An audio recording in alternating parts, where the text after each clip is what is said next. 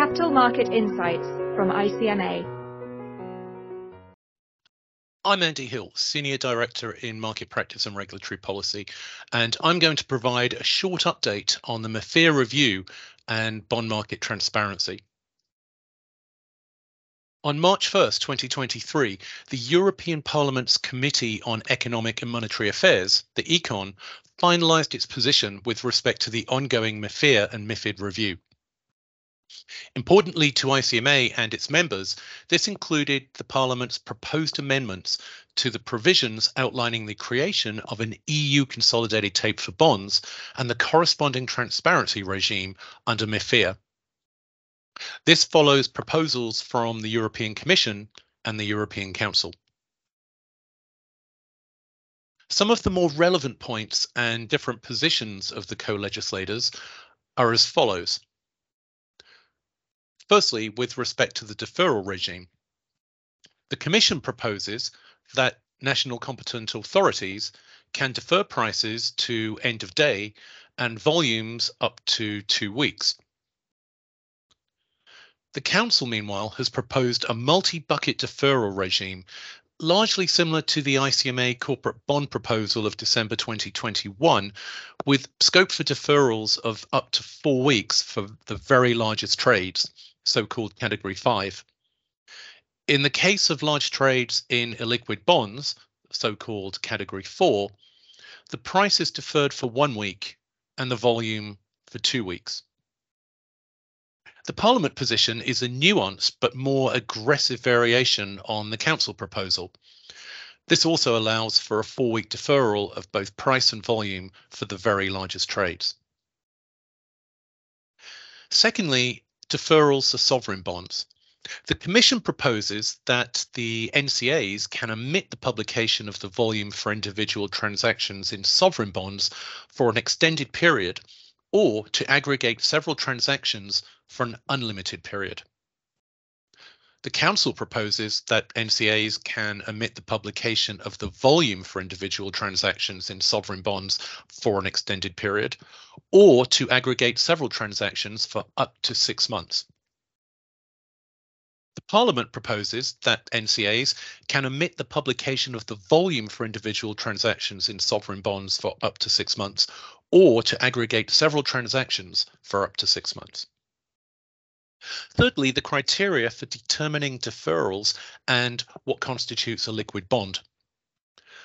The Commission proposes that deferrals should be based on the size of transactions, large in scale, and whether the underlying bond is rated as investment grade or high yield.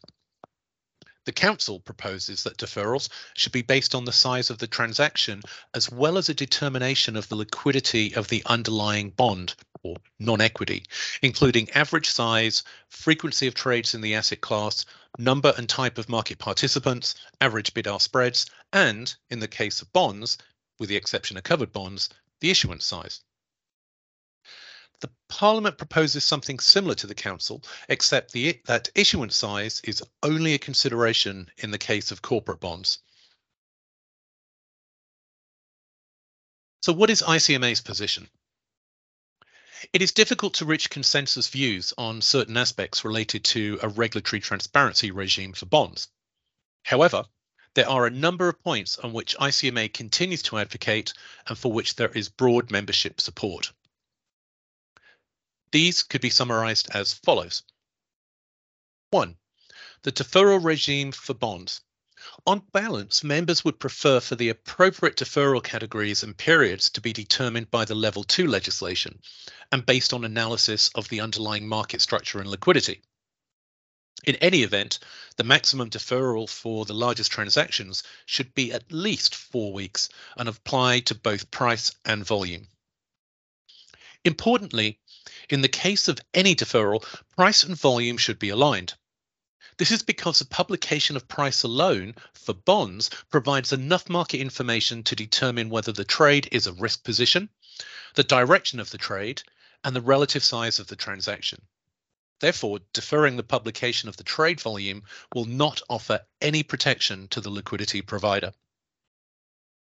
2. With respect to deferrals for sovereign bonds. ICMA members support the publication of volumes and the disaggregation of all sovereign bond transactions after a period of time, and that this should be applied consistently by all NCAs. Members hold different views on the appropriate timeline before disaggregation, with some suggesting that this should be informed by analysis and determined in the Level 2 regulation. 3. The criteria for determining liquidity. In the case of corporate bonds, ICMA members believe that the distinction between investment grade and high yield is an important liquidity determinant for corporate bonds. IG and HY markets are structurally distinct and have very different liquidity profiles. ICMA members also support the possibility for outstanding issuance size to be used as a determinant of liquidity for all bond classes, not just corporate bonds, given the high correlation between outstanding issuance and liquidity. So what are the next steps? Following a preparatory council working group meeting chaired by the Swedish presidency on March 31st, member states were asked to provide their written comments on the 3 co-legislator texts by April 3rd. The first political trilogue is scheduled for April 18th. It is not clear at this stage whether a final legislative text will be agreed before the end of the Swedish presidency, which runs until the end of June. As for the UK, well, the UK has its own plans to produce a consolidated tape for bonds and a complementary transparency deferral regime as part of the wholesale market review and the Edinburgh reforms. Given the UK's stated vision for an open, sustainable, technologically advanced financial services sector that is globally competitive, many anticipate that this may result in some degree of divergence from the EU framework. The UK's FCA is expected to publish a consultation paper on its proposal for a consolidated tape in June 2023, with a further consultation on the bond transparency and deferral framework in October 2023. The go live for a UK consolidated tape is likely to be early 2025. Currently, it is not clear when the EU consolidated tape will go live. Thank you very much for your attention. Thank you for listening. For more ICMA podcasts and further information on capital markets, please visit our website, icmagroup.org.